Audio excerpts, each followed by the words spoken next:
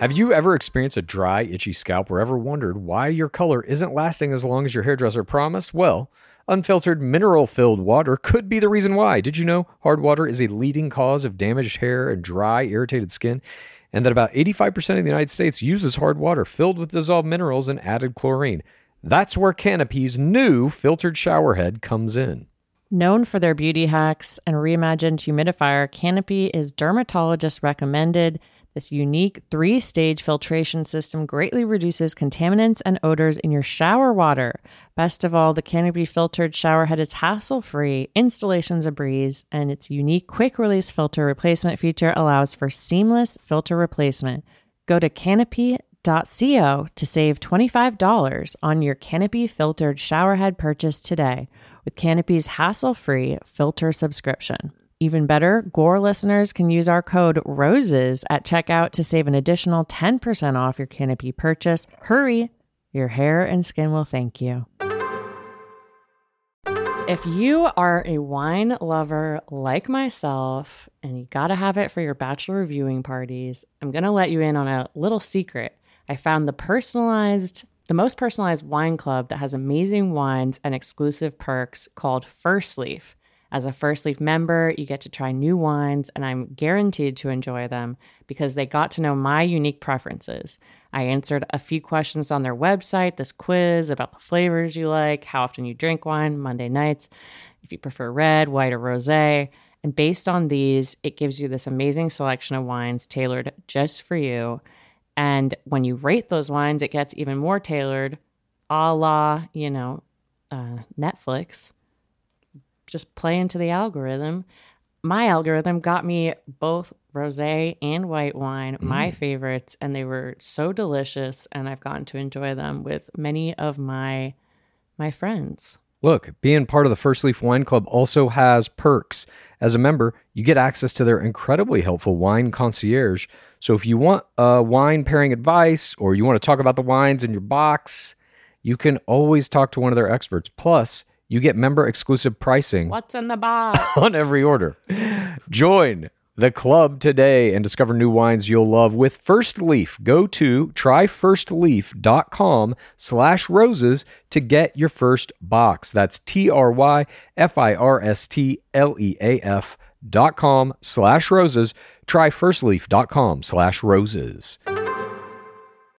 Creams and serums are made of 70% water, 15% preservatives and emulsifiers, leaving only around 15% for the active ingredients that your skin needs. But luckily now, there's Fiber Skincare. 15 years ago, the scientists behind Fiber Skincare started working on nanofibers, which are 500 times smaller than human hair. I saw that in Three Body Problem.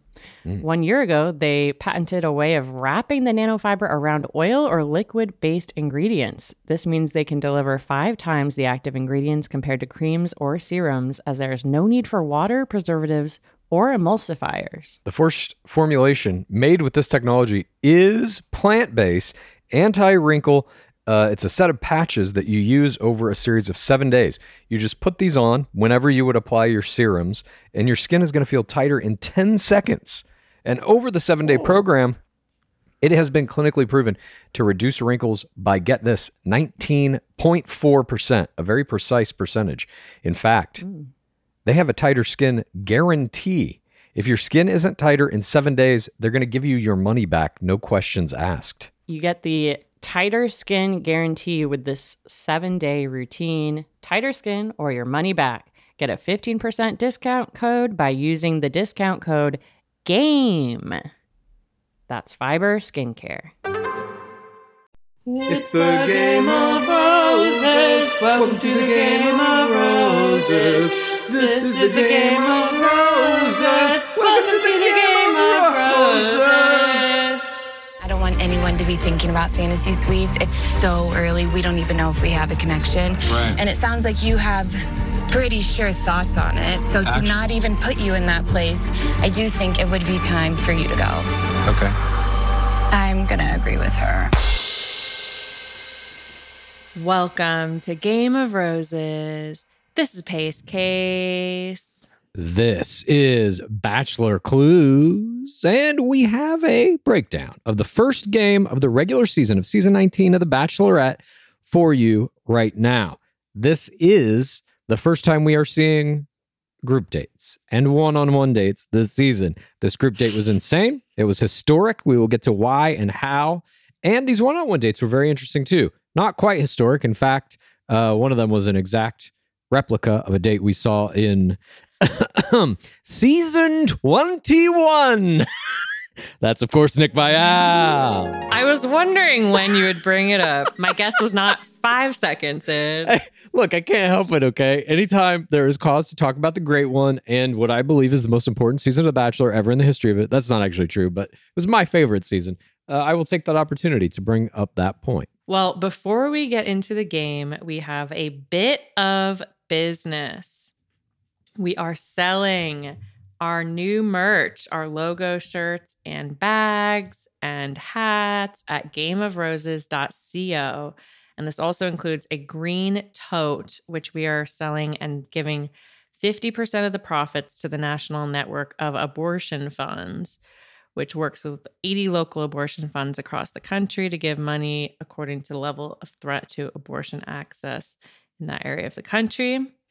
So get those today for all your peacocking endeavors. That's gameofroses.co. And if you are new to this program, as we know, some people might be tuning in for the very first time as you're watching this season of Bachelorette 19, we use a lot of language that is proprietary to this show, things we've come up with to describe various components of the game, plays that can be made, certain awards we give out.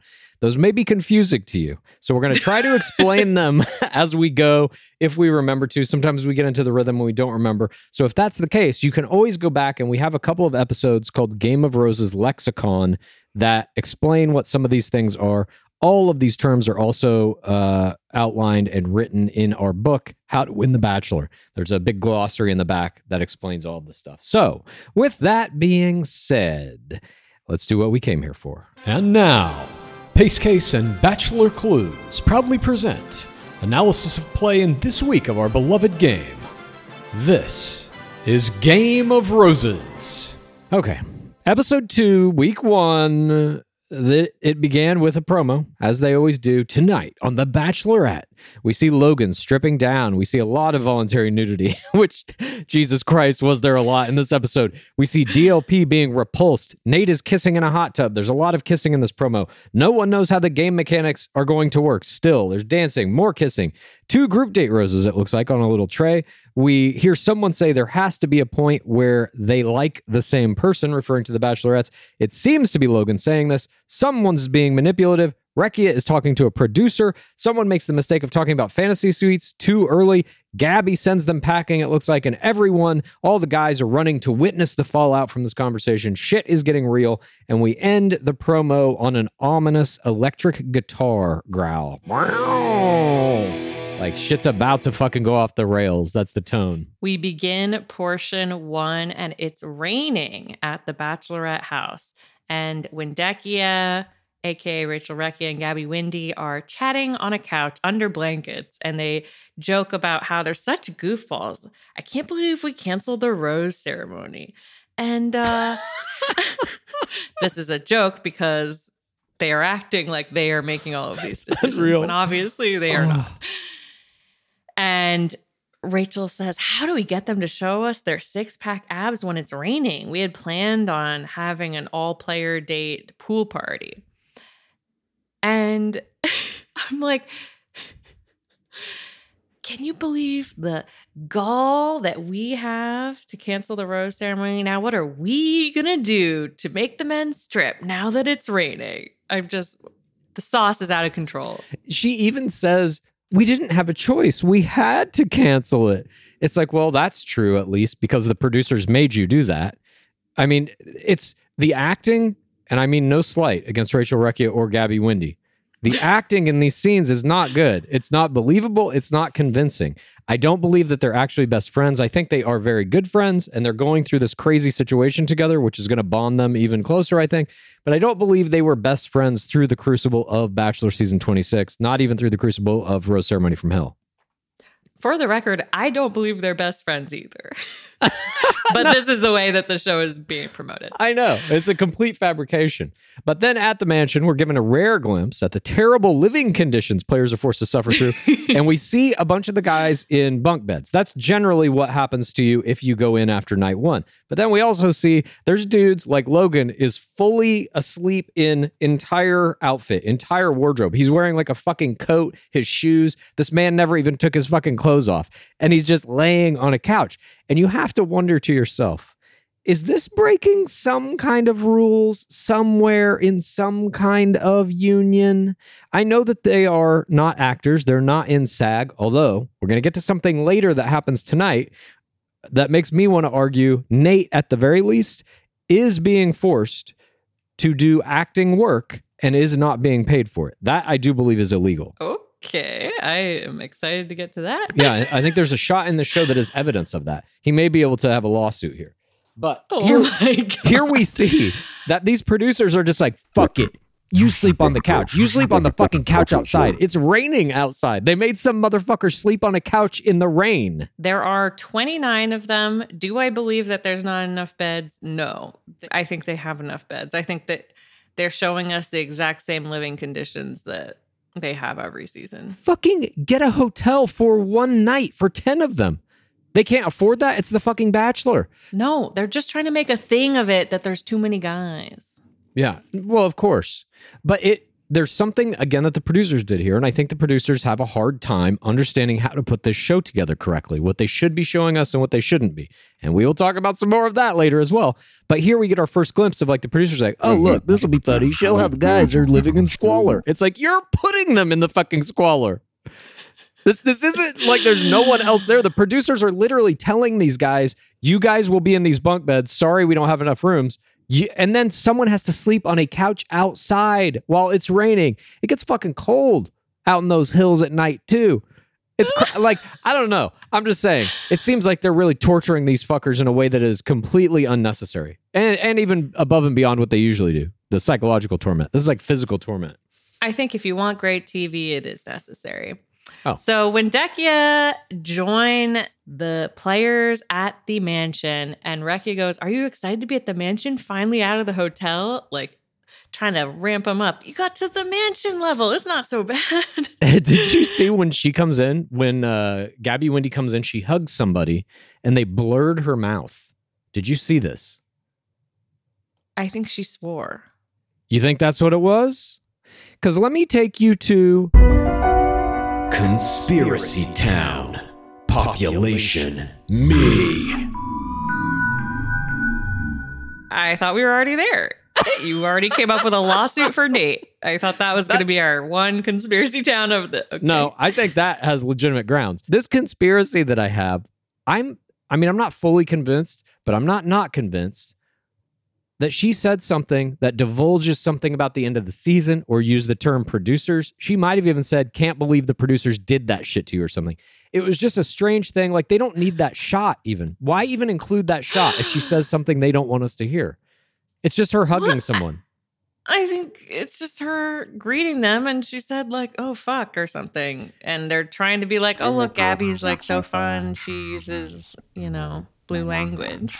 And then what? The standards and practices people are like, you have to not only beep it, you have to blur her mouth because young impressionable children can't even see the impression of the word. Like, why blur it out visually? Maybe she said like, hey, I love your... What?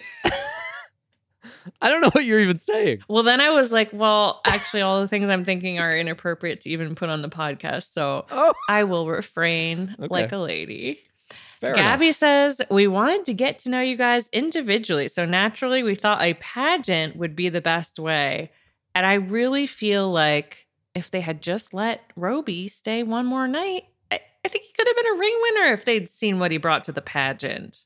Well, it definitely would have been interesting to see him try to do card tricks in a Speedo, because a lot of sleight of hand magic requires you to have places to like pocket cards or palm them or back pockets in your pants. You know what I mean? To like get rid of the cards. Are you serious? Yeah. You can't. That's what you should tell a magician, is to strip down. It would fuck up a lot of their tricks for sure. I mean, there's some sleight of hand that's just like moving the cards around in your hands, but there's a lot of it that requires you to be able to hide the cards on your person. I don't know if we should put this in the episode. I feel like the magicians are going to come after you for revealing one of their big secrets. Well, they should start by going after YouTube. That's where I learned all my secrets. But they bring in these big red bags, and they tell the guys they have 30 minutes to get ready for this pageant. And the guys open the bags to find Speedos. Now, this is an exact recreation of the same date that happened on season 15 of The Bachelorette. That's Hannah Brown, where she had all of her guys, not all 29, but there were maybe like 10 of them on this group date. They had to do a pageant style wearing of Speedos and doing talents and all this kind of stuff on a stage. And in that one, they didn't really black box too many of the genitalia. Here, almost all the genitalia are black box. So as they're stripping down, we're getting all these black boxes. We're seeing the guys doing push-ups and setups, tricep dips, anything they can to maximize their vascularity as they know that they are about to be on full display. And I have to say, muscularity here, pretty good all around. Vascularity is just not there this season. Despite all these guys doing all these exercises, I'm just not seeing the veins. Are you not seeing Ryan, aka Mad Chad, too? He didn't look that vascular to me. I don't know. Maybe you gotta see through the black boxes to see the vascularity. Well, I think it's amazing that we talked all about how much we wanted to see vascularity this season, and then we have a Speedo all-player date. Not only a Speedo all-player date, not only week one, this is 5.5 minutes into the first episode of the fucking regular season, and it's 29 players in Speedos. This is the largest field of forced nudity players we have ever seen, and it is the fastest we have ever seen it happen in the course of a season, bar none. The next closest to this was, I think, probably Claire Crawley's season 16 of Bachelorette, the forced nudity group date that was a dodgeball group date that all the guys had to be in Speedos for. But that was maybe like 10 guys, 12 guys. This is 29 fucking dudes, all forced to become almost fully nude and flex and show off their vascularity. At least there was something they were doing during the dodgeball date. This was, I mean, I know there was rain and it's unexpected in Los Angeles, but we saw multiple people doing the same trick, juggling. Yeah. We saw multiple people using the same props. It was like you got to have more backup, especially for week one. By the way, Ryan, aka Mad Chad 2, I noticed has drawn on himself Rachel's name, a visual all eggs, one basket.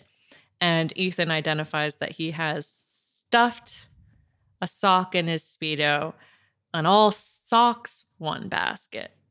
Oh, I see what you did there. I would also like to note that this is not the same as a pool party date. A pool party date is you get to wear whatever you want, which can just be like board shorts. These can be swim trunks. Mm-hmm. In this date, they are all forced to wear Speedos. This is a degree higher on the forced nudity chart. That is worth noting. And also worth noting, no one did, this was all forced nudity down to the Speedos. No one did a voluntary nudity play dropping the entire Speedo. I was surprised about that. As was I. I thought as soon as Logan, because we end this portion as we're going to get to, Logan is first up and he kind of drops his robe and we see a shot of Gabby going, oh my God. I thought that he was going to be fully nude under the robe. I thought the first guy out was just going to be like, here it is.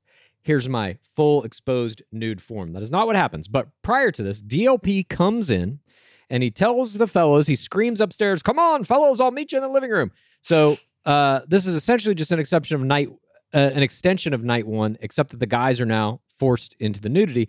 And DLP tells them that the pageant prize for the most heart and creativity, he says, and maybe the most skin. And as soon as he said that, all I was doing in my head is like, would he ever say this if it was The Bachelor? And these were all women. Of course not.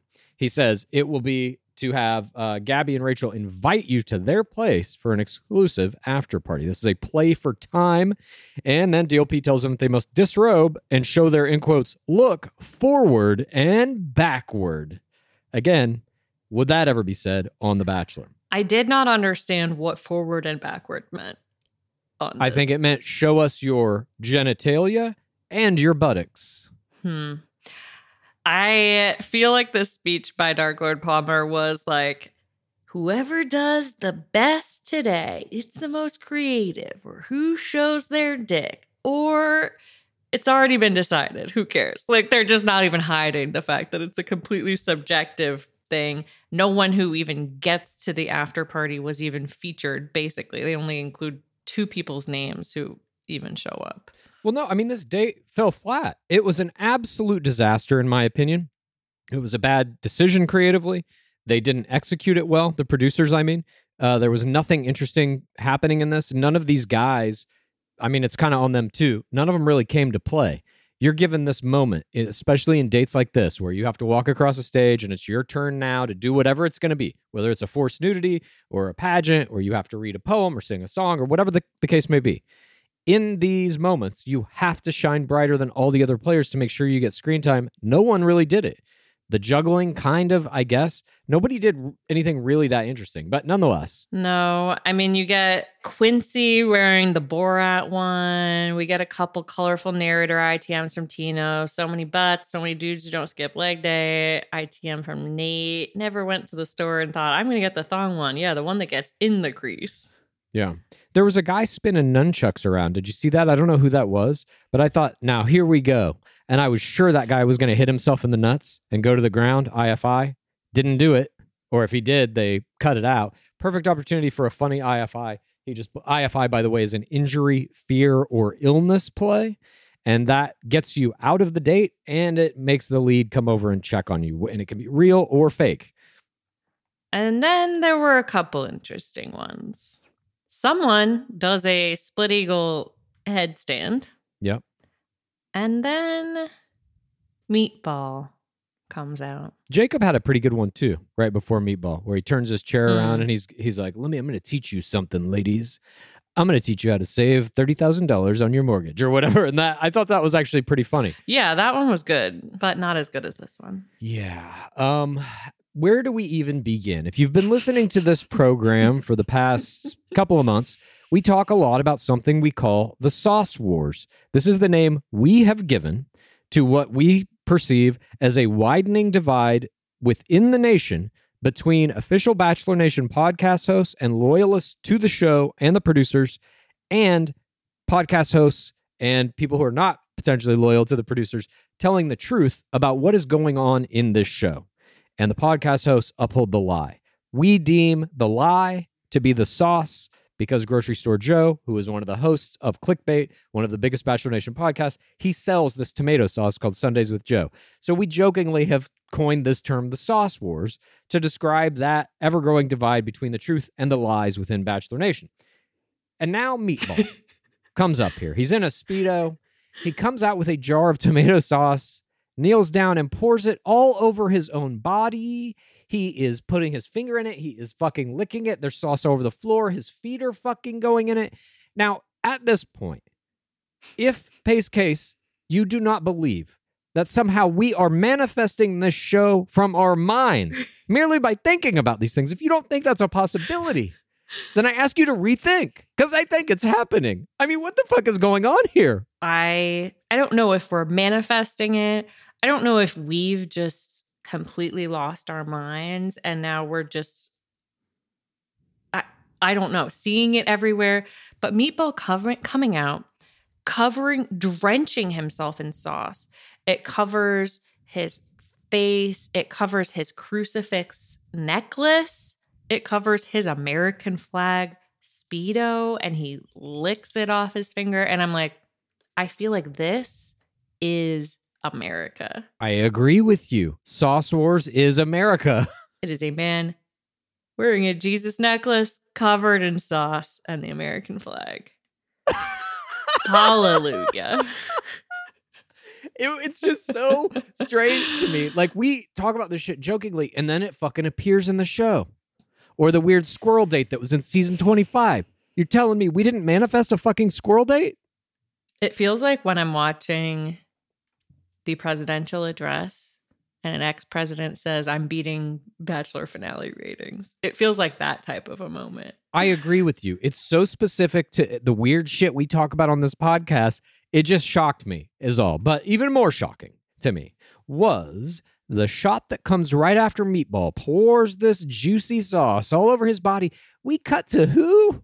The Dark Lord Palmer himself for a reaction. And Dark Lord Palmer's look of horror and disgust as he recoils from Meatball's sauce play was my face play of the game. Now, look, I've talked about DLP's faceplay. This motherfucker has an eyebrow that essentially operates on its own, much like Tira Lakazi from season 17. We remember her astounding faceplay that whole season and her IFIs. But this is something new. Repulsion. And we saw it earlier from DLP too. I believe it was Quincy, maybe? You say repulsion somehow like genitalia.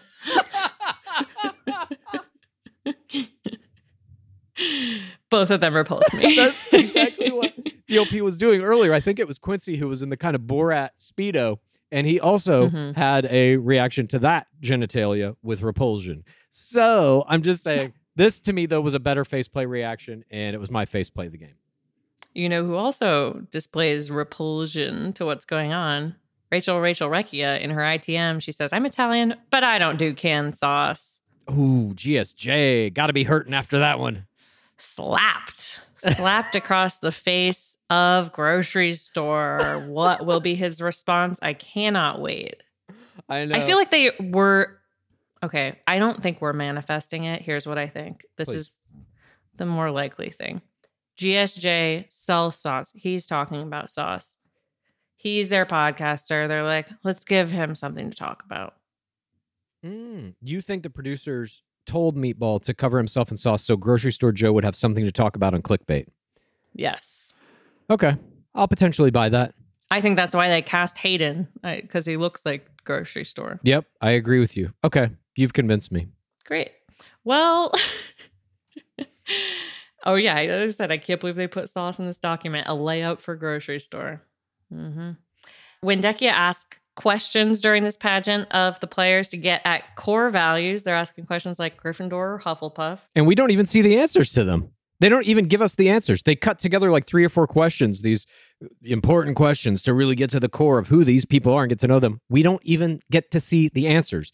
So even if they were answering them, and even if Wendekia was getting some value out of that, really getting to know these guys, we don't get to see that happen. We don't get to see the relationships developing because the producers don't give a shit. All they care about is put them in Speedos, throw the fucking sauce on them. We get one response, which is from Johnny, who is taunting in a pilot hat. Gabby asked if you could kiss one of us, which one would it be? And Johnny says, is there a chance I could kiss both? And he gets down off the circular platform and kisses them both on the cheek. I'm like, finally, we're getting some audience participation here, but I did feel it was weak. This is where you all eggs. Go for the lips.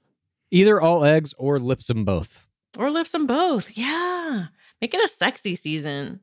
Exactly. I think all eggsing at this point is also an error. So I don't think he should have all eggs here, because if that person doesn't like you, you're fucked. And we see later something like that happens to somebody who I thought was going to be a front runner. At any rate, we see Chris then uses a basketball to start a beat, and he ITMs that he's the alpha, number 1 leader, and we start to see, okay, maybe they're spinning this guy into a little bit of villain. Then he does some bad singing to them, and Gabby says, I have no questions after your performance. And now the crowds go off to decide who's going to get the play for time. We can't just skip past Chris's performance here. He says... Ultimately, he believes he's the alpha, that there's 3 things he was demonstrating during this performance. 1, sports. 2, music. 3, leadership. And he makes the guys stomp and sing. That is how he's performing leadership. And I really, when I saw this, I was like, I picture the people who made High School Musical pitching it in a very similar style. So it's about sports, but it's also about music and leadership and friendship. Yeah. And love. You didn't see High School Musical? No, I did not. They do stomping. There's work with basketball. Yeah. There's songs with basketball, whatever. I know Zac Efron was in it. Isn't that pretty much all I need to know? That's how his career began. If you're not watching our video version, my eyes starting to twitch. Yeah, we're getting some hardcore face play from Pace case here. Then we move into portion 3, Night Falls. The guys are toasting to putting your cheeks out there. There's a knock at the door. It's a date card. This is for the after party. So we're now getting this weird thing. Again, the mechanics of the season are all fucked up. We got our first, in quotes, group date, but it was an all-play group date with 29 people, and now 6 guys, Avon, Logan, Brandon, Jason, Johnny, and Colin Farrell, are all going to go to this after party, which is what we deem a mikasa. They're going to go meet them in their home. And again, it's completely unrelated to the pageant. They only said Johnny and Logan's names. We didn't see Avon's performance. I don't know if we saw Brandon. Colin, we only saw him in ITMs, I think. But we go to the after party. And we see first this one-on-one tie between Rachel and Jason, and he all eggs one basket's Gabby right off the bat. Love level 1 for Gabby. I should be up front. When I got here, I felt a connection to Gabby, but I truly think you're the most genuine, beautiful, blah, blah, blah. And then we get this ITM from Rachel that is, this was the first cut conversation, melted together. And I'm like, they are editing this date in the way to make it look like this was the first conversation. I feel like it wasn't. And to just make it look like Rachel is starting imploding, but luckily she gets saved by this kiss at the end. And I hate this, the way they did this. Yeah, I mean, it's also interesting, I think, the all eggsing and stuff that happens. Like, Rachel is disappointed in this ITM after this. And this is really, I think, the purpose of 2 Bachelorettes. This is why the producers have done it. It takes away their power. It adds this extra psychological element that no other lead really has had to deal with. In a regular season, with 1 lead, I mean, all the players have to at least feign interest in that person. So you can't ever have a player showing like disinterest in somebody. They're gone immediately. But here, the players are like, well, I don't really care about this lead. There's still another one. So it gives the player this strange level of power in the mechanics of the game that just has never really existed before, at least in the American game. Players don't have to like bend to every whim. Like, can you imagine if Chris Soules had another bachelor that lived in like New York or LA or something? And he's like, well, if you come with me, you got to live in my 100-person town, Arlington, Iowa. Immediately, all players go to the other bachelor. It's just like, all eggs that one, you know? It's interesting. I think it's like, it's a strange mechanic because it does take away the power of the lead. And I think the lead should be essentially presented as all powerful. That's like what makes the game work. But that's what's going on here. We'll get to it, but they continue this storyline for Rekia throughout this date. We meanwhile see Gabby. Things are going well for her. She gets a kiss with Johnny. He does this good kiss lead in line where he's like, I know I kissed you on the cheek earlier, but I want to retry that. Great recalling day portion. And they do this weird editing where it makes it look like Rachel Recchia walks in on them, which I don't really think she does. I don't think she did either, but we get to something later where definitely Gabby oversees something happening. We'll talk about that because this is also a very interesting mechanic that reveals the producers don't give a fuck about these 2 leads, or don't give a fuck about, actively want to destroy them. We'll get to that. Rachel Recchia then has a bunch of beats of her talking to guys where she hates the conversations. She ITMs that they're friendly cousin conversations. Brendan saying he traveled to all the states. Colin saying he loves the Harry Potter Audible version, which I also love. That Jim Dale is an amazing narrator. I almost gave the Harry Potter shit my error of the game. I'm like, don't fucking talk about Harry Potter when you're on a date. Jesus Christ, dude. You don't bring up Harry Potter unless they've got a Harry Potter tattoo. But Rachel Recchia, she hates Harry Potter. Rachel Recchia also hates interstate travel. She hates it. Oh. And she says, these guys are holding back with me. Somebody's got to step up their game. Then, can you believe it? She has one-on-one time with Logan. And he loves how brave she is to jump back into this process. And he says, when my name was called first for the speedo date, I took a page out of your book and was brave, which was a good line. I think we had a nice connection. I want to see more of it. They make out a couple times. And then we see one-on-one time for Gabby with Logan right after this. But did you notice Recchia says you're not a bad kisser yourself? This is chemistry approval from one of the greatest chemistry players in the history of the fucking game. That was not lost on me. I'm just saying. I was going to ask, was that lost on you? Nope. All right, sorry. Anyway. Then we see Gabby and Logan. And he says, I'm really drawn to something about you. You make people smile and laugh, but I can also tell there's a whole ocean underneath that. It reminds me of that, like, those sayings where it's like, if a girl's hot, tell her she's smart. If a girl's smart, tell her she's hot. It reminded me of that type of line. He used a very similar technique with both of them, which was come in and be like, I know something about you that no one else sees. You're brave. And you're not just funny. There's more under it than that. Kiss, kiss. He's playing a very similar strategy here, and it's fucking working. Let's be real. It's working. But they are editing the double lip saying as a negative thing. Well, we'll see. I think they're going to give Logan a deep run, and I think they're going to make it like he's got to make a choice at some point, and that's going to wreck somebody. I don't think they're going to give him a villain edit. I really, really don't. Well, he says to the boys, things will get messy, no doubt about it, which I thought was hilarious. I was like, he's like, I can 100% guarantee things are going to get messy. Because he's fucking messing it up. But then we cut to 2 group date roses on the table. And so we see that that's going to be a mechanic here. Each one of them is going to get to give out a date or a rose on this, in quotes, group date. It's really an after party, though. Play for time of a 29-person all-player group date. Very messy mechanics.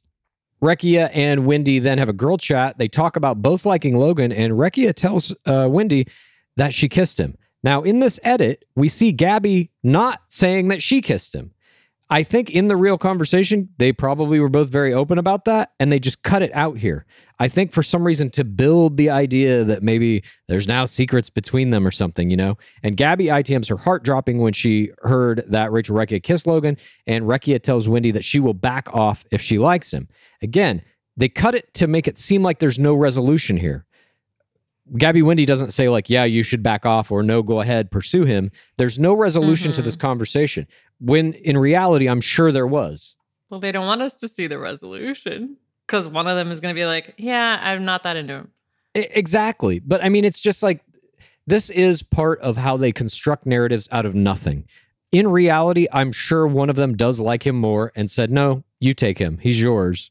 And there is no drama here around this. They are making it out of nothing. Nonetheless, Rekia gives her group date rose to Logan, and Gabby gives hers to Johnny. So we got our first 2 group date roses of the season. Congratulations to Logan and Johnny. And then Gabby ITMs it not being worth stepping on Rachel Rekia's toes, so she's giving up Logan for Rachel. And maybe that is the button on this little thing that may or may not exist. It's just like so thinly strung together, you know? They're trying to like create drama out of some of these moments, and it just really isn't there. Portion 4 begins the next day with Dark Lord Palmer entering the mansion. He meets with all the players and calls out the first 2 roses, Logan and Johnny, and gives them the first date card. It is a Rachel Rekia one-on-one for Jordan Vandenberg. And she brings him to a blue old-fashioned car, and they drive to the airport. And Jordan plays an IFI here. He has a fear of 0G, despite being a race car driver. Also, what a weird fear. Listen, I've got some phobias. One of them is zero gravity. Huh? Where'd you develop that? Well, when I was small, I had a very weird instance of a pocket of zero gravity appearing in my house. It's like, what? It was when I was watching season 21 of The Bachelor, and I was like, I never want to look like that person. It's worth noting. Let's just take a little trip down memory lane. If you'll come with me now. Season 21. The great one. This is a forced memory lane. For the record. It is. I agree with you. This is happening. On season 21, the great one, Nick Viall, took his eventual ring winner, Vanessa Grimaldi, up into that exact same, what they call the vomit comet. It simulates 0G it's just an airplane. It climbs super high up to the very top of the atmosphere, and then it dives straight down. And in that dive, you experience a simulated 0 gravity. When they did it, Vanessa Grimaldi got so sick that she was puking into an air sickness bag, and then he was right next to her. She was doing it, and they even wound up making out immediately after that. Now, we know from podcasts that she had some gum, and so it wasn't that bad and all this. But in the edit of that season, it looks like he's making out with her basically right after she pukes, which is fantastic. No, when you sign the contract to do 0G, you have to make out. That's a thing. I didn't realize. Here, I thought, for the updated version of this, I never like when they reuse dates, but I gotta say, no offense to the Great One, this was a much better version of it. They actually did make out in 0G. They're flying around. It looks like they're in space. I thought it was very well played by both parties here. I love this date. I hope they do it every season. Yeah. I mean, the fact that they haven't done it since, when was that? 2016? Yeah. 7 years. It's okay to repeat that. I agree. I think, especially for the dates like this. Yeah, if it's an interesting date, and I agree with you, I think this is one of the more interesting ones that they've ever put together. Jordan V is in my top 4, and I thought he was playing it pretty well. He was ITMing, like her calming ability is helping calm my nerves. I forgot about the guys in the house. I'm just spending time with her in this experience. That's exactly how you want to play a date like this. And that's exactly how you want to play an IFI. You're overcoming it with help of the Bachelorette. And they have this kiss, but we go back to the house. Jesus fucking Christ. Now look, when they cut back to the house during a one-on-one, here's usually what's happening. There's only a few things that ever happen in these let's go back to the house and see what the guys are up to moments. One, they're talking about the person who's on the one-on-one and the likelihood of them coming back, or if that person has a secret that they need to tell, like if they're are going to play a PVC, that's a personal virginity card, or if they're going to let them know that they have a kid, or if they're going to do something like this. It's usually conjecture about who's on the one-on-one, or some shit's about to get stirred up. And that's what we got this time. Fucking Chris, seemingly unsolicited, just starts talking about his demands for the fantasy suite round. It's fucking insane. So he's like, well, when it gets down to the final 4, which I plan to be in, if I get to a fantasy suite and the person I'm interested in has sex with multiple people, that's a deal breaker. This is like a Luke Parker from Hannah Brown season 15. He used the same kind of ineffective ultimatum, although he had Jesus on his side. This just seems, in Chris's case, to be personal choice. But this initial unsolicited divulging of his demands for the fantasy suite round in the first week of regular season play was my error of the game. You don't do this. There's no reason for it. Absolutely not. Zero reason. And for that reason, Chris loading this Madison Prue style ultimatum very early on and without a PVC was also my error of the game.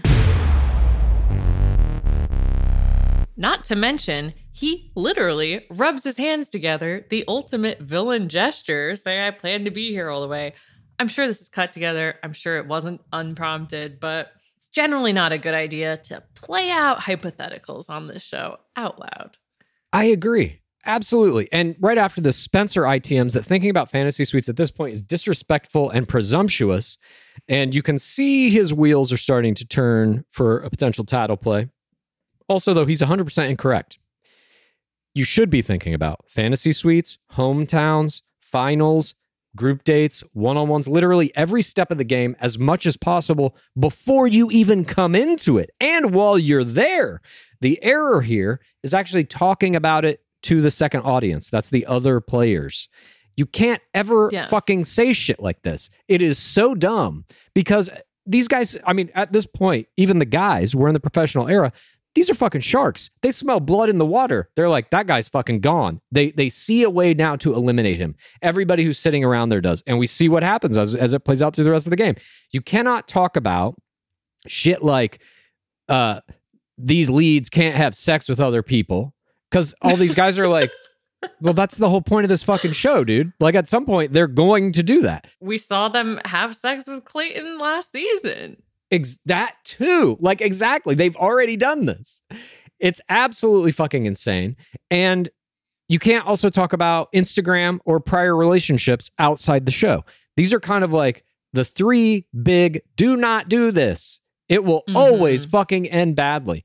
And the other guys start shitting on him immediately, and you can see what's coming. There's going to be a group tattle. We don't yet know who the leader is going to be, but you can see Chris has already sunk himself here. You cannot say these things, but also it still doesn't make sense to say you can't think about fantasy suites because you also have to be thinking about a proposal.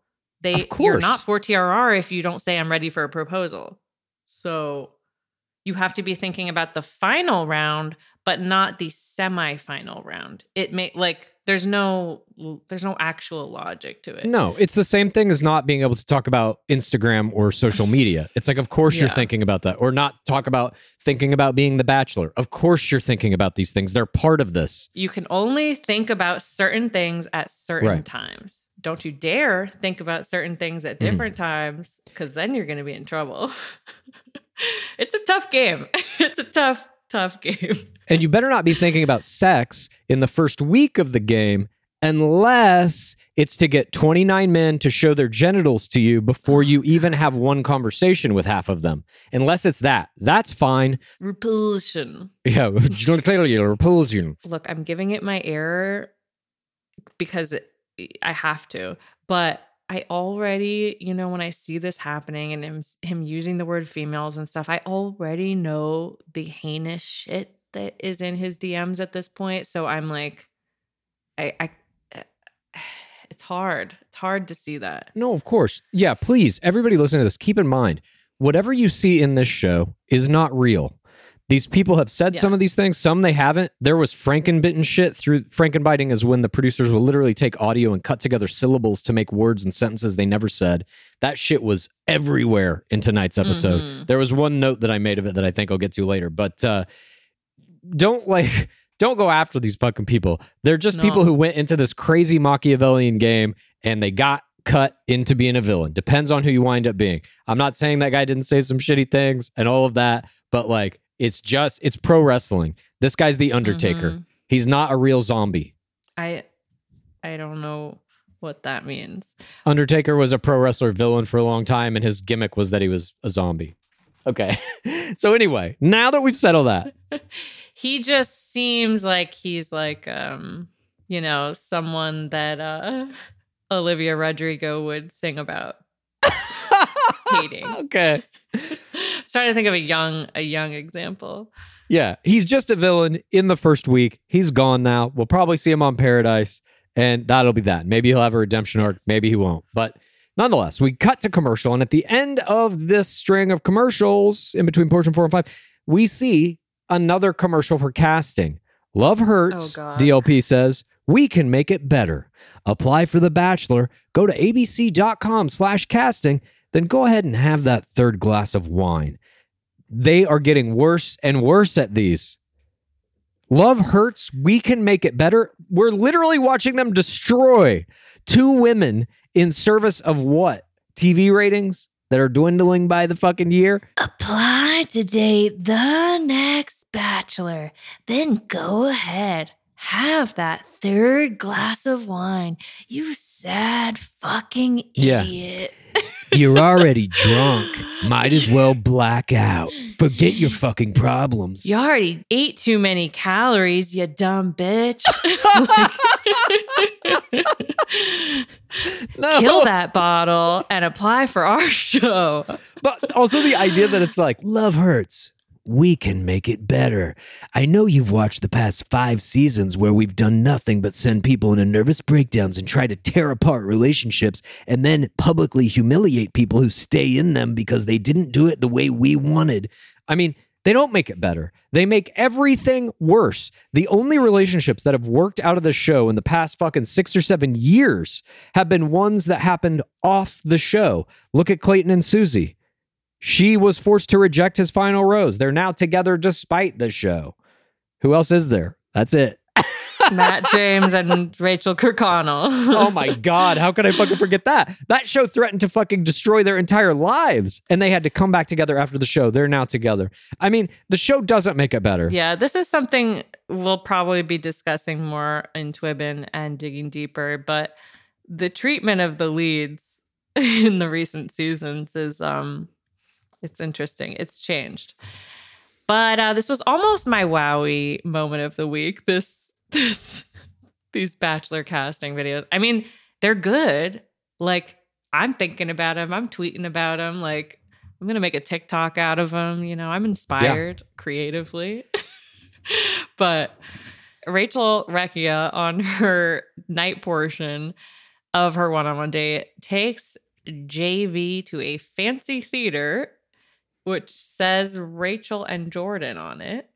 This theater is the Los Angeles Theater. This is one of the old movie palaces that was probably erected in the 30s, I would guess, in downtown LA. Oh. And I have to say, as much as we're shitting on what the producers are doing, this location where they have a little table set up in a lobby under the chandelier, there's these golden thrones that they're going to be showing. It's fucking beautiful. And I have to say, when the producers fucking do it right, they fucking do it right. This location is outstanding, especially if you're, like myself, a Los Angelino. You come to, or at least I've come to love certain elements of this city and really like identify with the kind of like old beauty of Hollywood and shit like that. And when you see them like just plop a fucking one-on-one dinner date right in the middle of something like that, or like the Ace Hotel, which is where they have Bachelor Live on Stage. That was another old movie palace. They're just like these beautiful settings. I thought this was a perfect venue. Really loved to see it. And I thought that they decorate it very nicely. I love those gold chairs. I really enjoyed this one. Clues. Mm-hmm. I've been on a mission. I'm trying to find the perfect t-shirt. Yeah. Because it's spring. I'm ready to get out there. I'm ready to peacock. Luckily, the perfect t-shirt does exist, and you can find it at Skims. From cropped silhouettes to long sleeve layering tees, there's a style for everyone. You guys know how excited I was that Skims became one of our sponsors for this podcast. They have great basics and foundations. I got the boyfriend t-shirt in onyx. That's kind of a dark black color. And the cotton jersey long sleeve t-shirt in kyanite, which is kind of like a blue-green. And they are both so comfortable. It's basically like you are wearing nothing. Great for free spirit types. Well, for all the free spirits out there right now, you can shop the Skims t-shirt shop at skims.com. Now available in sizes XXS through 4X. If you haven't yet, be sure to let them know we sent you. After you place your order, select podcasts in the survey and select our show in the drop-down menu that follows. Again, that's Skims. Game of Roses is sponsored by BetterHelp. Clues. We all carry around different stressors, big and small. And if you keep them all bottled up, it can affect you negatively. Therapy is a great place to get things off your chest and figure out how to work through whatever is weighing you down. You might be taking care of your physical body, but are you taking care of that beautiful mind, Clues? Yes. I have benefited from therapy greatly in the past. It has helped me get through stressful experiences, manage boundaries, learn coping skills. You know, the whole premise of life is kind of it's a lot to undertake, and therapy can help with that. Well, if you're thinking of starting therapy, give BetterHelp a try. It's entirely online. It's designed to be convenient, flexible, and suited to your schedule. All you have to do to get started is fill out a brief questionnaire. Then you get matched with a licensed therapist, and you can switch therapists literally at any time for no additional charge. Get it off your chest with BetterHelp. Visit betterhelp.com/gameofroses today to get 10% off your first month. That's BetterHelp, HELP.com/gameofroses. Clues. It is springtime. It is the off season. It is girl summer. The weather's getting warmer. Thank Dark Lord Palmer. And it's time to say goodbye to jackets and sweaters and cowls and hello to shorts and tees. I wanted to update my wardrobe for the long haul, get those staple pieces, and I found Quince. Now I have a lineup of timeless pieces keeping me looking effortlessly chic year after year. I got the cotton modal scoop neck tee. It is so cute. It is literally the first thing I reach for in my dresser when all my clothes are washed. You know those special items. If you are not like Clues, who only wears one outfit. I'm Quince head to toe at this point. I'm a Quince boy. I'm a Source boy, Quince boy. You got no idea. I'm wearing Quince t-shirts, Quince pants, Quince long sleeve t-shirts, Quince pants, Quince sweaters, Quince pants. I'm Quinced. Just call me Quinced. King Quinces. Okay. They call me. I love Quince. Okay, Quince. Get warm weather ready with Quince. Be a Quince king yourself or Quince queen. Go to quince.com/roses for free shipping on your order and 365-day returns. That's QUINCE.com/roses to get free shipping and 365-day returns. Quince.com/roses. I thought it looked gorgeous. It looked like Cinderella or a Cinderella story, Sure. etc. Rachel ITMs that they have a playful chemistry, and she's seeing if it can be more than that. But she tells him that she loves that they share their passion for cars and airplanes. And Jordan says, you understand that feeling before you fly or drive, and not everyone gets that. And we cut back to the house. And for what reason? Here we go. Quincy's starting the attack on Chris based on the fantasy suite comment from earlier. Chris takes him to task for a second and he's like, be clear. What did I say? And anytime you have somebody doing some shit like that in an argument, you know their back's up against the wall and they are trying to initiate some kind of like alpha male controlling manipulation of the situation. And you just can't do it in our beloved game. Not now, because the rest of the group is going to pile on. Quincy reminds him about the deal breaker comments in the fantasy suites. And Chris then proceeds to explain that if, in quotes, the female has sex with multiple partners, he wouldn't be interested in that person being his partner. After he says this thing about the female having sex, he wouldn't be interested. Hayden Markowitz does my face play of the game. I know the exact one. He makes a wild face once Chris says this line, and it really resonated with me, and I appreciated it. No, I know that face play. It was my runner-up to DLP. But then Jordan pushes this play here. He says, well, you know what happened last season, right? And he says, would you vocalize your deal breaker about the, in quotes, female having sex with someone else? Would you vocalize that deal breaker to the person before, during, or after fantasy suites? He is forcing him here to make some kind of decision. This is brilliant professional era gameplay because he's seen what happened not only Clayton Echard's season, but Madison Pruitt did this. A bunch of players have done things like this, and he's trying to get him to commit. Luke P did it. He's trying to get Chris to commit here to maybe hanging himself out to dry. Because if he says, I would tell him before fantasy suites, then Jordan's next play is like, great, you'll tell him as soon as they come back then. Now, that doesn't wind up happening, but he's trying here. I love to see this. It's like, this shit won't fly in the professional era. You can't do this anymore. It's fucking great. They are all so smart about it. And it's like, to say that is implying that none of them have thought about having sex with Gabby or Rachel, basically. So they're all slinging the sauce here. It's absolutely too early. You have to know someone for at least 4 days before you can even contemplate it. They've only known them for 3. Okay. But here Hayden escalates it further. It's so true. It is like a difference of 3 to 4. It's wild. Then we've got Jordan escalating it. He says, when you're in fantasy suites, you're there because you're in love. This is wrong, of course. You can enter fantasy suites while still falling in love. That's love level 3. Some players, especially in early seasons, were all at love level 1 by the time they went to fantasy suites. So you can be at any love level. You can be Shannon on season 1 and just dip your head in and then yell and leave. Yeah, you don't even have to go in the fantasy suite.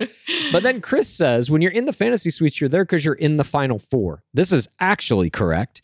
And then Jordan again says, it's a game to you. And he thinks he's got him here. He thinks he's nailed him to the fucking wall. But the news for everybody is it's a game to all of them. And Chris is playing it the same way they are. They're all also thinking about fantasy suites. Chris had just made the fatal flaw of speaking about it out loud.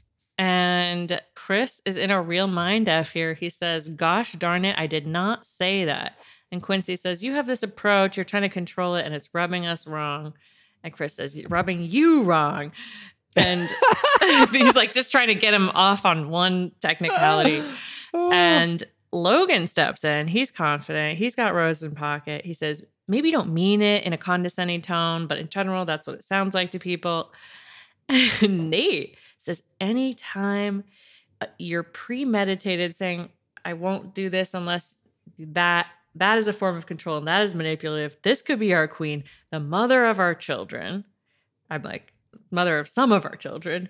Nate, you cannot have preconditions to love, form of control. A lot of men do that and don't realize that damages good women. Great play from Nate here. Absolutely fantastic. That's assured to make the cut.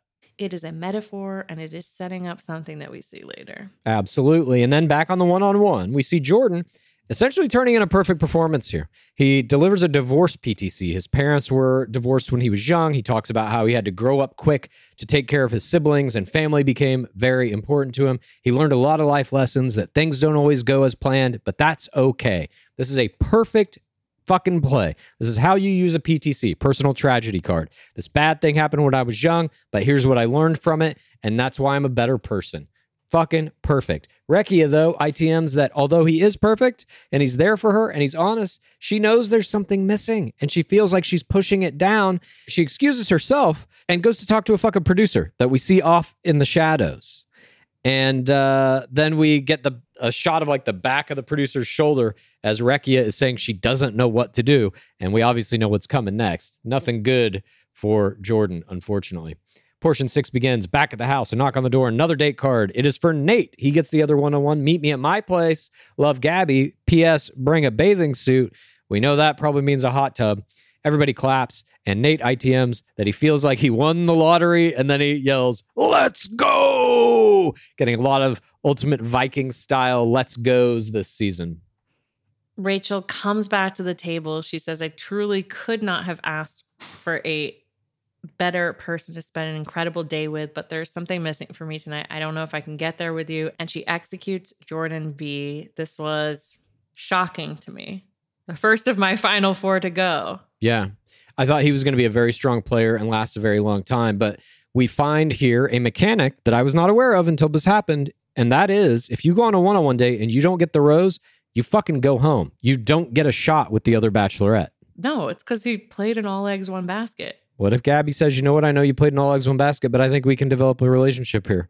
Let's give it a shot. He already did an all eggs, one basket, which kind of shows why that's not a good strategy early on in a 2-crown season. But I did think it was a strong play when he did it. So I feel like we didn't see a lot of this date. Obviously, we were cut into the females drama.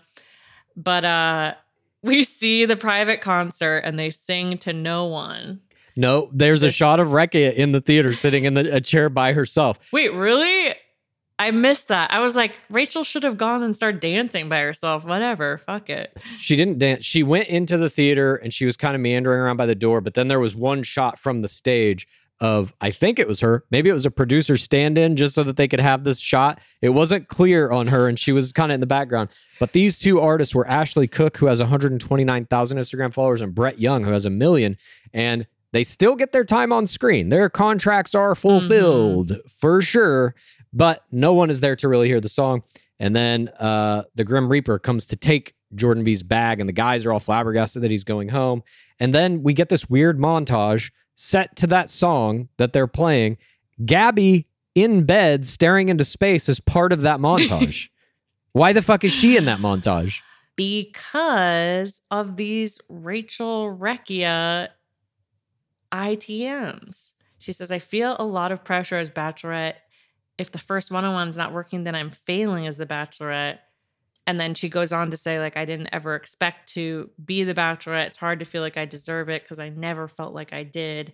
I don't want to be the Bachelorette. I just want to be Rachel. This is the conclusion of this, like, I'm not good at being the Bachelorette. And them including these ITMs where Rachel Rekia is questioning her status was my wowee moment of the week. I just feel like you should be portraying your bachelorettes in a good light. Of course. There is the only time, in my opinion, you can show a lead wavering, not confident, questioning if they're doing this right, is if some person that they're very into bolts on them. Like I remember, was it Desiree Hartsock with Brooks? When that guy left, she was like, oh my God, what is going on? Am I doing this right? Because she had such feelings for that person and that person left. Fine. Then you're questioning it because you're developing a connection. To have your fucking lead saying this in the second episode of the goddamn show on an inconsequential one-on-one date with a guy she literally has just met, absolutely a bad call. You have now painted her in this kind of lesser than light as a bachelorette. And you don't want that for your season. You want the lead to always seem in control, to always seem to be on a pedestal, I think. Like they're the star of the show. You don't want to see them wavering like this in fucking episode 2. It's insane. I feel like they threw her under the bus just for this like portion 5 and 6 drama. Yep. Just to have a down emotional note to end on. But she produces tears here twice. Portion 7, we get a next day when Dekia chat. Rekia tells Gabby about Jordan Vanderberg. Gabby says, what if the same thing happens to me? Rachel says, trust yourself, be 100% honest. And we see Nate getting ready. And he loads his package deal that he has a child. And in his ITM, he says, I love that girl so much. She is happy for me. And he produces tears. This is some of the most 4TRR play we have seen yet this season. I believe Nate is going to be delivering 4TRR play. That's for the right reasons. Play for the rest of this season. He is a very strong contender after what we saw tonight, I believe. But he arrives at the Bachelorette Villa. Gabby opens the door. He picks her up. He hugs her. And then it turns into this strange impromptu double date as he walks into the kitchen to find Rachel Recchi, and they all drink champagne together. I was like, what the fuck is going on here? Is he on a date with Gabby? Why was Rachel in the kitchen like midday, like drinking by herself? Like she's like Kirsten from the OC. Yes. Right after she said, am I doing this Bachelorette thing right? Now the producers have her sitting there getting day drunk by herself. It's like, this shit is not the way to do it. Also, it fucks up any potential relationship she could have with Nate. Because now, I mean, I don't know if they're going to try to angle it that way. Maybe he's already all eggs Gabby. I don't fucking know. But that relationship is fucking out the window now. Now she's just like the funny sister in the relationship or whatever. He can't explore both. It'll be too fucking bizarre. At any rate, they go out. Nate and Gabby go out and they look at this crazy view from the villa. And he tells her he wants to make a connection because he cares about her. That's a love level 1. And then he gets a little kiss, and a helicopter comes to pick him up for this get to the chopper date. And they fly around the city. They fly by the Santa Monica Pier, where I've spent no less than 10,000 hours playing Pokemon Go. They fly by the Hollywood sign, where I've played Pokemon Go. You might have taught me in hours at this point. But they also fly past the mansion, and the producers force all the guys out onto the balcony to be like, oh, look, there they are. They're waving. This is a peeping Tom, we call it. By the way, Nate does the most 4TRR ITM here. I can see the entire world, but I find myself looking at the hottie inside the cabin. Very beautiful line. And ultimately, they land by a hot tub, this portable wooden hot tub that we've seen before in season 25, Matt James, in JoJo Fletcher's season. I think they've used it a couple other times too. It's not only a hot tub, it's the exact same, maybe the exact same hot tub, but it's at least the same style. I kind of think that they have this one portable hot tub in storage somewhere and they just fucking roll it out every season. We may never know. Portion 8. Nate and Gabby go to a fancy dinner, and Nate says, I felt like I hung with someone I've known more than 3 days. You're a familiar soul. One moment. Just a couple of moments, actually. I'm going to need some moments here. One. As they are walking... Okay, first of all, it's Union Station is where this is happening. Let me just get this out of the way. This is one of the coolest places in Los Angeles, in my opinion. It was built, I believe, in the 30s. It's got this crazy fucking Art Deco architecture. Absolutely stunning. Absolutely beautiful. Giant, probably 60-foot ceilings. And again, the producers, when they do it well, they do it fucking well. It makes these moments between these couples seem big, seem like they are on a fucking stage that is magical. And it really was well done, I think. I loved what they did with Union Station here. That said, when the couple is walking into Union Station, the shot we get is shooting directly at the opening entrance, and we see their hands clasped. Nate and Gabby are holding hands, and their hands come in over the camera. This is a staged shot. They had to place a camera, lock it off, and then tell Nate and Gabby, okay, now hold hands and walk over the camera. I would even argue they probably had their director say, action. This is acting. This is a job. This is covered by the Screen Actors Guild. This is not reality television. I believe Nate has a lawsuit here. They put him to work and they ain't paying him nothing. How is that different from them staging like a hooju? Staging a hooju is, okay, you guys are going to run at each other. Ha ha ha, let's go. This is fucking blocking a goddamn scene. Hold hands. You stand here. 3, 2, 1, walk. It's different. I'm telling you. This to me felt like acting. I just think they do that stuff all the time. Like, okay, you're all in front of the Cleveland sign. Okay, now jump on the count of 3. Like, right. But that's different because at least there's a feeling of like a documentary sense. You're just pointing a camera at somebody. You're telling them maybe what to do ish, and then they go. This was like an artfully designed shot with them walking in a weird forced perspective with their hands over the camera.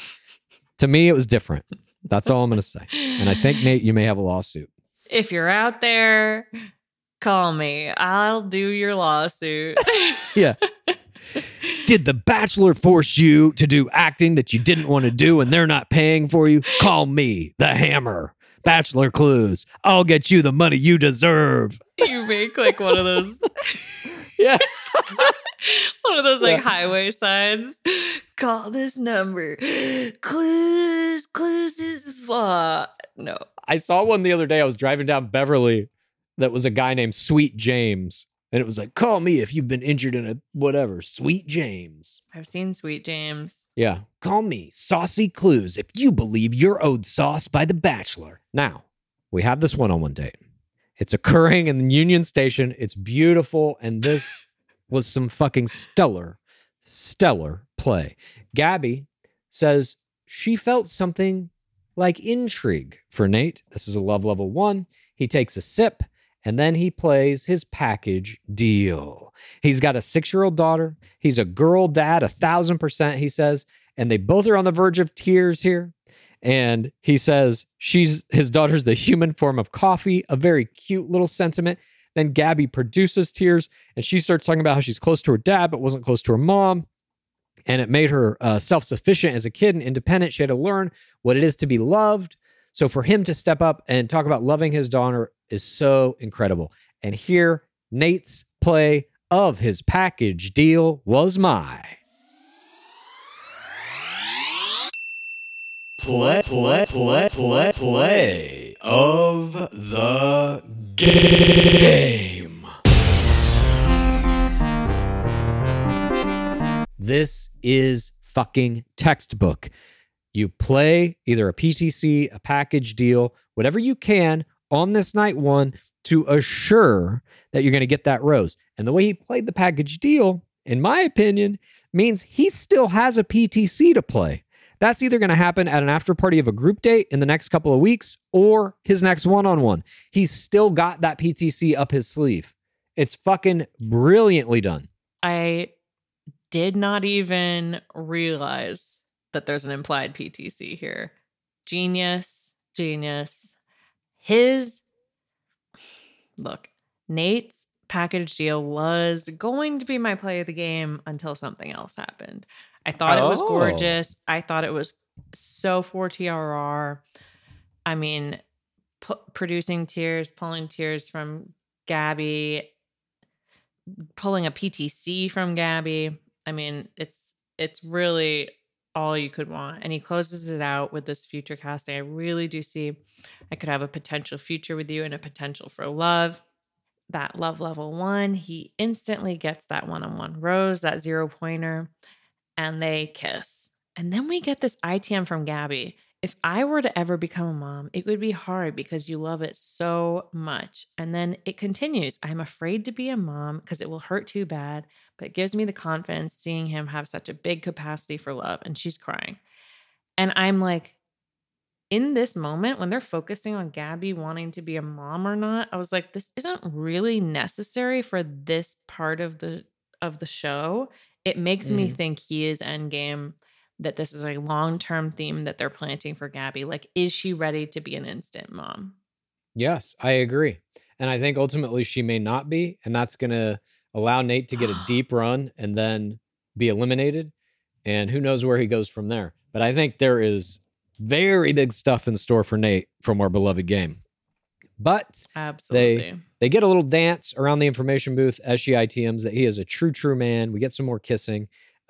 Again, this is essentially a perfect early season one-on-one for sure. He, again, withheld the personal tragedy card. He still has that to play and did just everything perfectly here. Portion 9 begins. It is daytime. We're back at the house. Meatball is talking about tensions being high. He says he's not really leaning toward either lead yet. And Quincy's ITMing that tonight is the cocktail party.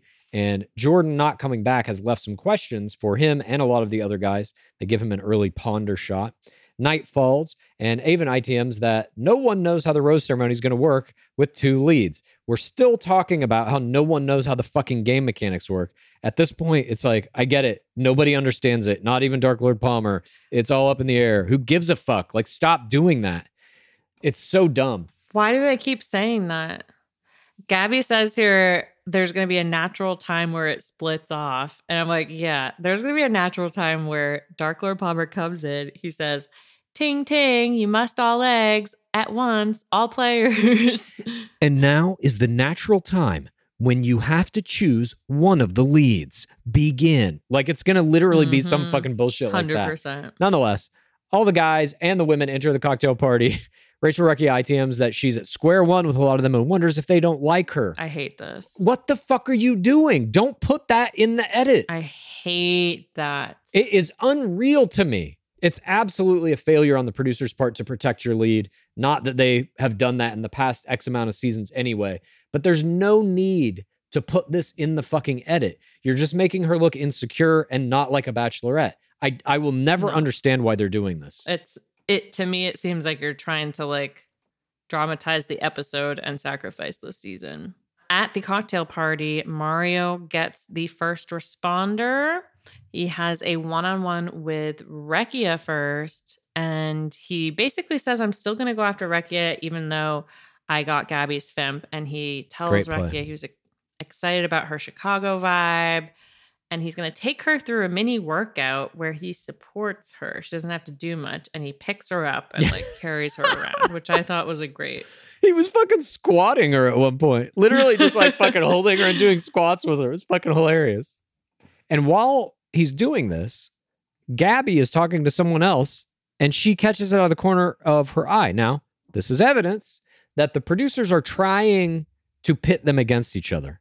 The producers very easily can make sure that Rachel Recchi is talking to whoever she's talking to on this side of the house, and Gabby's talking to whoever she's talking to on this side of the house, that they never see each other talking to the other one. Instead, they put them close enough to each other so that they can both see each other, and it fucks them up. It fucks up whatever conversation they're having with the person. It fucks up their relationship. The producers are doing that on purpose. Make no fucking mistake. Rachel Recchia has one-on-one time with Tyler. He tells her he owns a seasonal business on a boardwalk, and they're going to shoot some little basketballs. And on this little basketball game were some stuffed animals. A stuffed dog that, unfortunately, due to zero competition, was my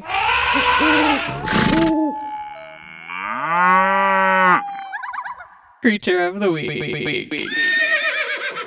This stuffed animal dog was not strutting anything because it's an inanimate plush toy. But I agree with you, Pace Case. There was no other competition, so the stuffed dog was mine.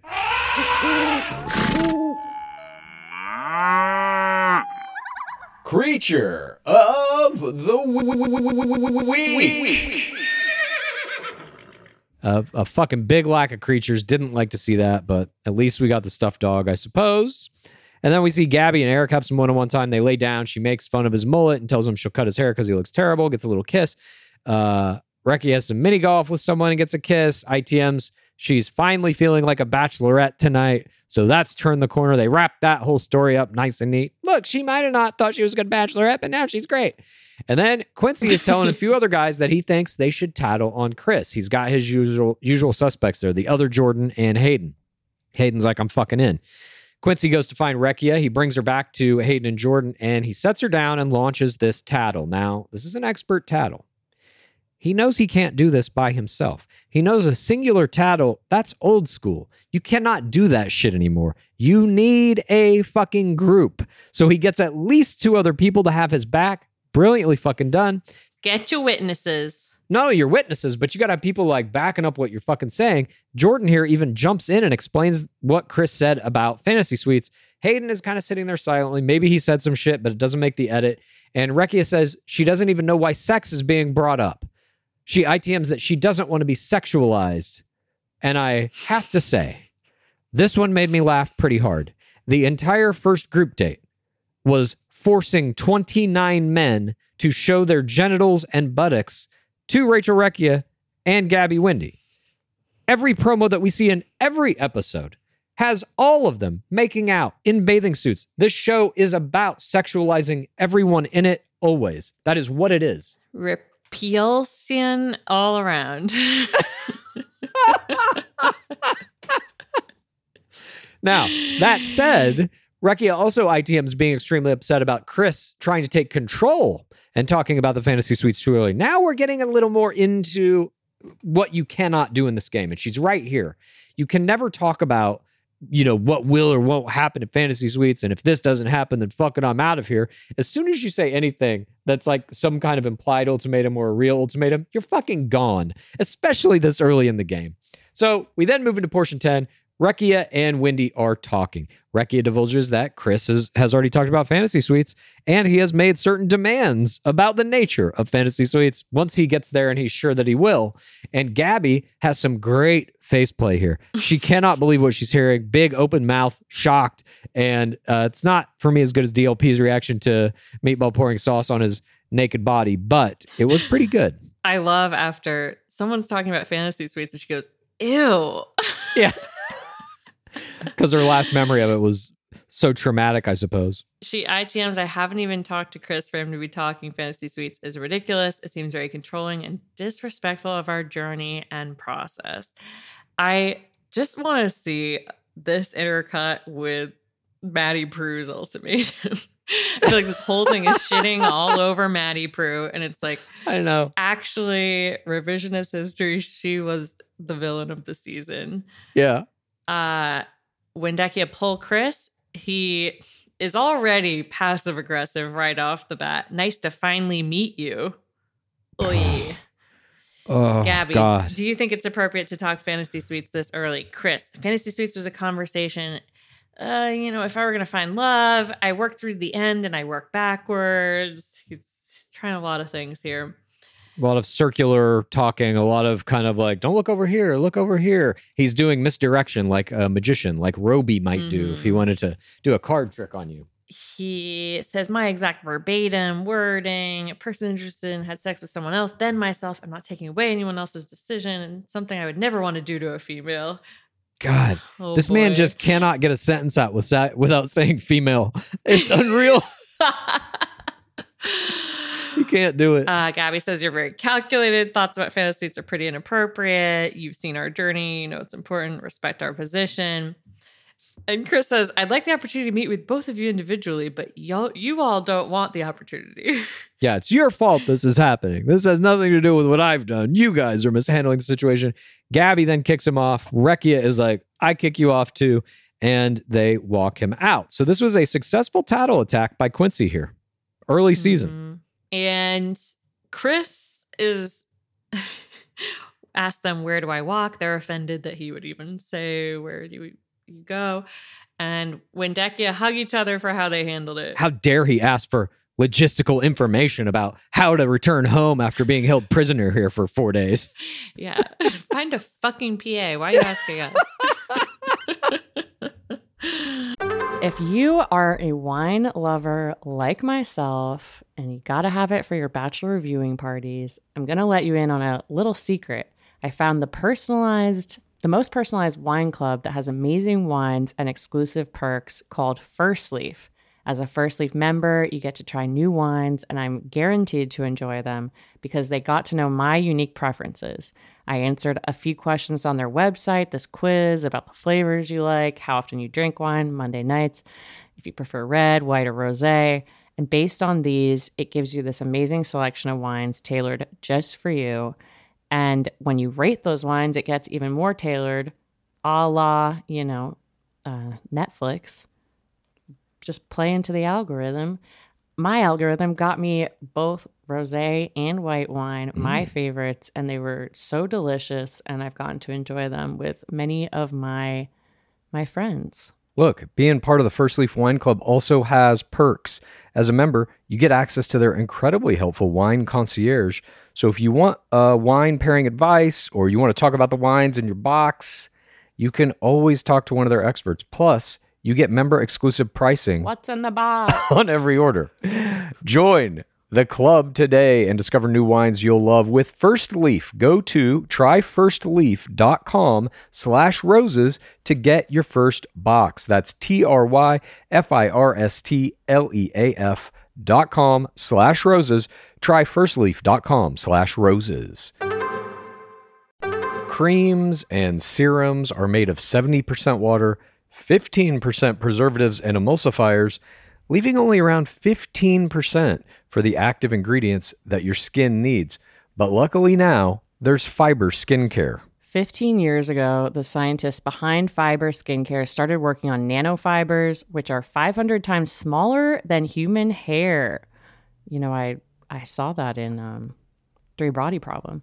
1 year ago, they patented a way of wrapping the nanofiber around oil or liquid-based ingredients. This means they can deliver 5 times the active ingredients compared to creams or serums, as there is no need for water, preservatives, or emulsifiers. The first formulation made with this technology is plant-based, anti-wrinkle.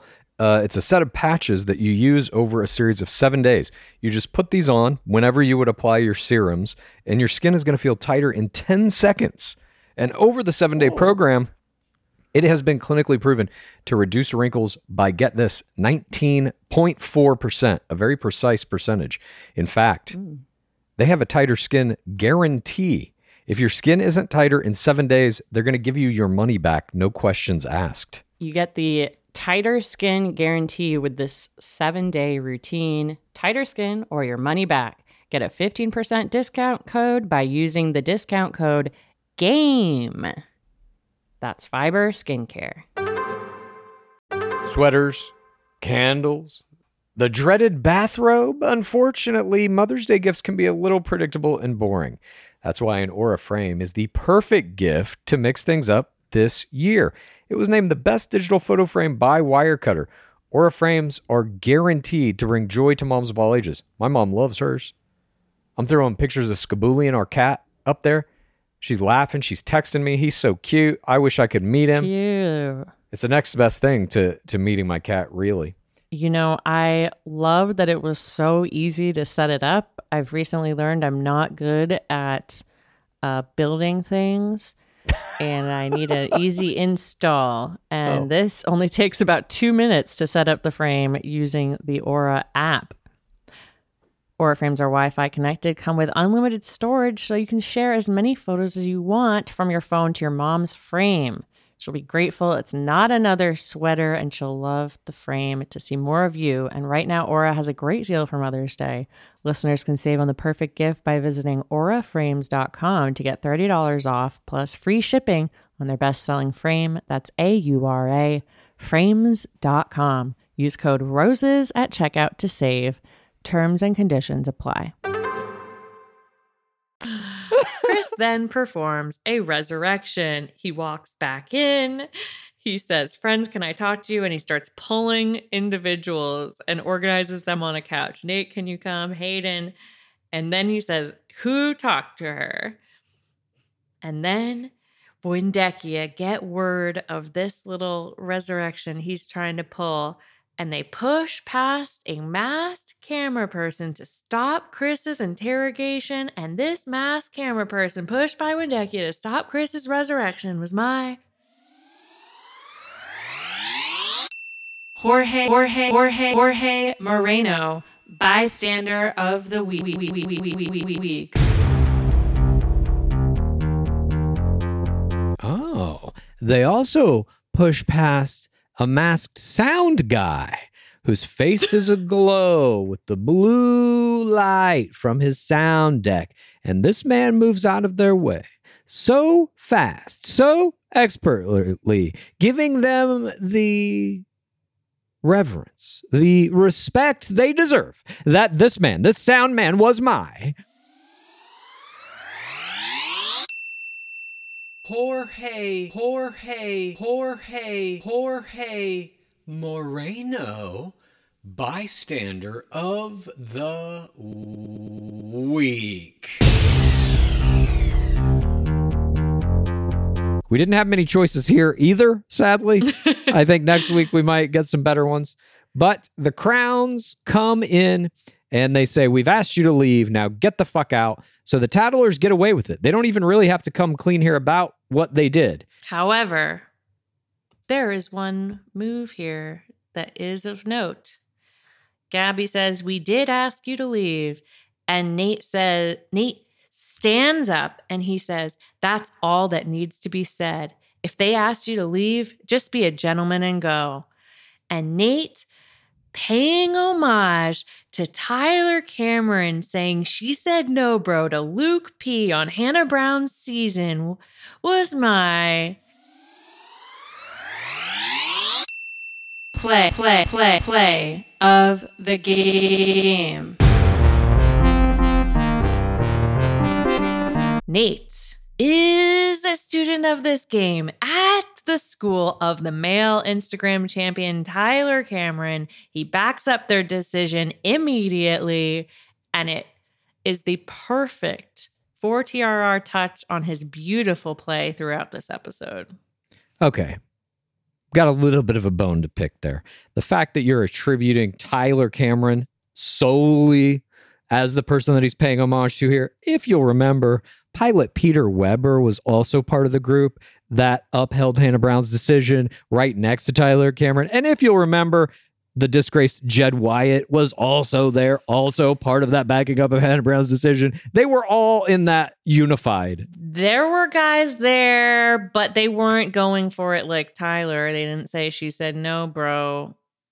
Jed was off celebrating to himself under his breath. Tyler was the one in his face. And don't discount Hannah Brown herself, who fucking moved the podium so that... Are you kidding? Okay, this is...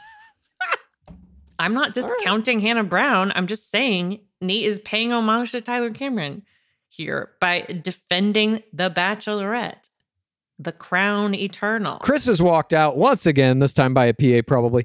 And then DLP shows up with a 1, 2, 3, 4, 5, 6 ting, and standard play has come to a close. When the Dark Lord shows up and brings knife to glass, no matter how many times he touches it, that sound is the same thing as a buzzer in basketball, a whistle in football, anything to signify that standard play has concluded, and the Turtles express concern over having the night derailed by the tattling event and them not getting any time to talk.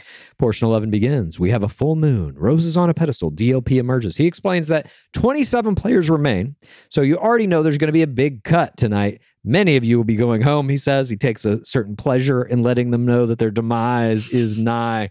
And he explains the mechanics that these roses are going to be coming from both women. So they mean that they both want you around. Again, that differentiation has not yet happened on either side. The guys haven't differentiated. The women haven't differentiated. There ain't no differentiation in a goddamn week one. That's what we're learning. So Logan, Nate, Johnny, you all have roses. Of course, the one-on-one rose that Nate got and the group date roses that Logan and Johnny got, they're safe. Gabby, once again, comes out and says that getting a rose means we both like you. We both invite you to stay till next week. No differentiation. We get it. Very clear. And the first flower goes to Jason, then Avon, then Eric. Then they use Jordan H. in an ITM being nervous about being part of the Chris drama. So they're drumming up this false fear of him leaving. Then we see Zach gets a rose. Jordan then gets a rose. Quincy, Michael, Tino. They Frankenbite the living shit out of some Jacob lines to make it seem like he's nervous about elimination. I don't know what this guy actually said, but it wasn't anything about being nervous about elimination. He then gets a rose. Tyler gets a rose. He ITMs all eggs for Rachel. Then Tremaine gets a rose. Hayden, Meatball, Kirk, Spencer, Alec, Ethan. DLP emerges. Rachel, Gabby, gentlemen, this is the final rose tonight. When you ladies are ready, we see no dark touch. That was a tradition upheld by the Dark Lord Harrison. He would always come out and touch the lead in the small of their back right before the first rose was to be, or the last rose was to be given out. So far, DLP has done no dark touches. And the final rose goes to Mario. We lose 9 guys. Your suffering was savored. DLP then delivers a Tam Sig. That is a take a moment, say your goodbyes. Hugs all around. And we get one exit speech from Ryan, the Chad Johnson lookalike, who's essentially talking about having emotions this fast being very surprising. It's all over before it started, he said. Very 4TR exit speech here. I bet we might see that dude in paradise. And those that remain cheers with actual liquid in the glasses this time. And Mario ITMs that it's more difficult to navigate than he thought, setting him up to be in love maybe with both of them. Or that's going to be a future narrative for him. And then we get a promo for the rest of the season. They're in wedding dresses that they rip off the lower half of, bring on the men. They all run toward him. There's more nudity, a proposal date, bowling, Grandpa John. There's a kiss. There's a football field. Tears. Jacob shoots down Gabby. Eric seems like he gets dismissed. Roses are rejected. Leads walk out. Rekia seems to be quitting at some point at the end of this fucking promo. Wouldn't you? I mean, it's such a strange Faustian bargain, this whole show. I mean, we talk about this a lot. You know, you get this opportunity to be on this big TV show and potentially get a huge amount of social media followers that can lead to a very lucrative career as an influencer or a podcast host or whatever you may want to do with it. But it does seem to be coming at like quite a cost for some of these players, at least in the short term. Like Clayton Echard, I don't know how many followers he's going to wind up with eventually. Over 100,000 probably, even if it boils off a little bit. And he'll be able to use that for maybe the rest of his life to make some kind of money, you know? Is it worth going through a year of living hell for that? Maybe. I don't know. Depends on your constitution. Yeah. And on who you wind up being. Indeed. And who Meatball winds up being is our colorful narrator, our fool, all kind of in one here in the tag as he brings spaghetti and meatballs out for Rekia and Gabby Windy. They all sit down to a 3-way meal. They do a cheers with pieces of meatball. Brilliant play here as he's magnifying the meatball nickname, guaranteeing a spot, by the way, in Paradise. And he reveals that he has siblings with nicknames, but we never hear their nicknames. And then Gabby and Rachel engage in what is a Lady and the Tramp style eating of a piece of spaghetti, and he tries to get them to kiss in front of him, and they don't. And that is the end of this week 1, second episode of season 19 of The Bachelorette. Who was your MVP? For his package deal play, for his play of the game, defense of Windekia, for his chemistry play with Gabby, complimenting her voices in the hot tub and picking her up, for coming off Super 4TRR, not even distracted by the Get to the Chopper date, Nate Mitchell was my MVP. Who was yours? It was not Nate Mitchell. Listen, I gave him my play of the game. He's a good player. I think he's going to go very far. But I will say, what he did, it was textbook. And I'm not saying that's bad. It's good. It was great play. It was my play of the game. But to get my MVP, you got to do a magic trick. I'm just kidding. To get my MVP, I like people who elevate the game, who do something a little new. And for me, tonight, there was one player who did that. Quincy Williams was my MVP. We've seen the fine art of tattling evolve over the years, without question. And we've seen it evolve to a place where it can be very effective, like it was tonight. But what he did, I think, has brought tattling into the professional era. He sees in the beginning when Chris starts talking about, oh, I'm talking about fantasy suites. Nobody better be having sex in the fantasy suites unless it's me. He understands immediately, like, this is how I'm knocking that fucking guy out. But he doesn't do it immediately. He's like, how am I going to do this? First, let me get my team together. Are you in? Are you in? He puts that fucking team together. Then he has a conversation with the team that says, we need to tell them tonight, are you still in? He gets that corroboration. Yes, I'm in. Yes, I'm in. Great. Team, you stay here. I'm going to go get the target. He brings the target to the team. The team does a team tattle that he leads, and it's effective. This is now how you do a tattle in the professional era. You need a team. You bring the target to the team. You tattle to the target with your team. Quincy Williams. Yeah. Congratulations on this prestigious award. I hope that you win many more. I would love to see you do a team tattle again. I think you're really fantastic at it. And I don't know. I want to see what else you can do. I mean, I've never seen someone more deserving of a double MVP than Nate, but okay. What? You've never seen someone more deserving of a double MVP? Have you ever watched season 24 of The Bachelor? Night 1, Hannah Ann Sluss? I rest my case, Your Honor. Anyways, that wraps up our recap of tonight's big game. This is the first game of the regular season of Bachelorette Season 19, and I loved it. I gotta say, as much as I hate what they're doing to the leads, I really like this episode a lot because of Nate's strong play, because of Quincy's strong play, because of Chris's absolute insanity, and because of the locations. There is an element of the production tonight that I think has been missing. Even when they tried to do it in Clayton's season, it came off fake. It came off like they didn't want him to have it.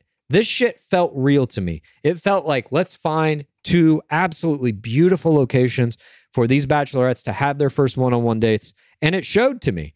Those moments at least felt like the show. It felt like the game at its height to me.